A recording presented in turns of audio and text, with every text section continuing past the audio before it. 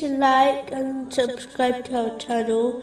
Leave your questions and feedback in the comments section. Enjoy the video. I had a thought, which I wanted to share.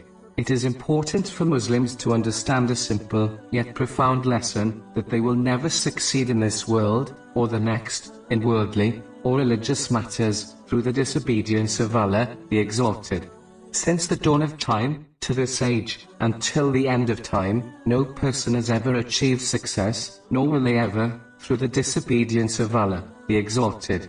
This is quite obvious, when one turns the pages of history.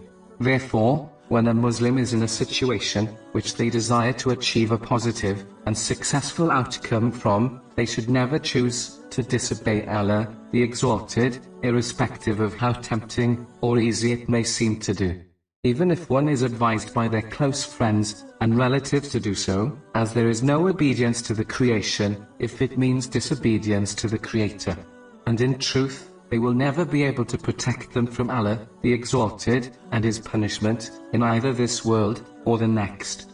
The same way Allah, the Exalted, grants success to those who obey Him, He removes a successful outcome from those who disobey Him. Even if this removal takes time to witness, a Muslim should not be fooled, this will occur, sooner or later. The Holy Quran has made this extremely clear, that an evil plan, or action, only encompasses the doer, even if this punishment is delayed. Chapter 35, verse 43.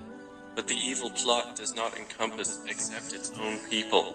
Therefore, no matter how difficult the situation and choice, Muslims should always choose the obedience of Allah, the Exalted, in both worldly and religious matters, as this alone will lead to success in both worlds, even if this success is not obvious immediately.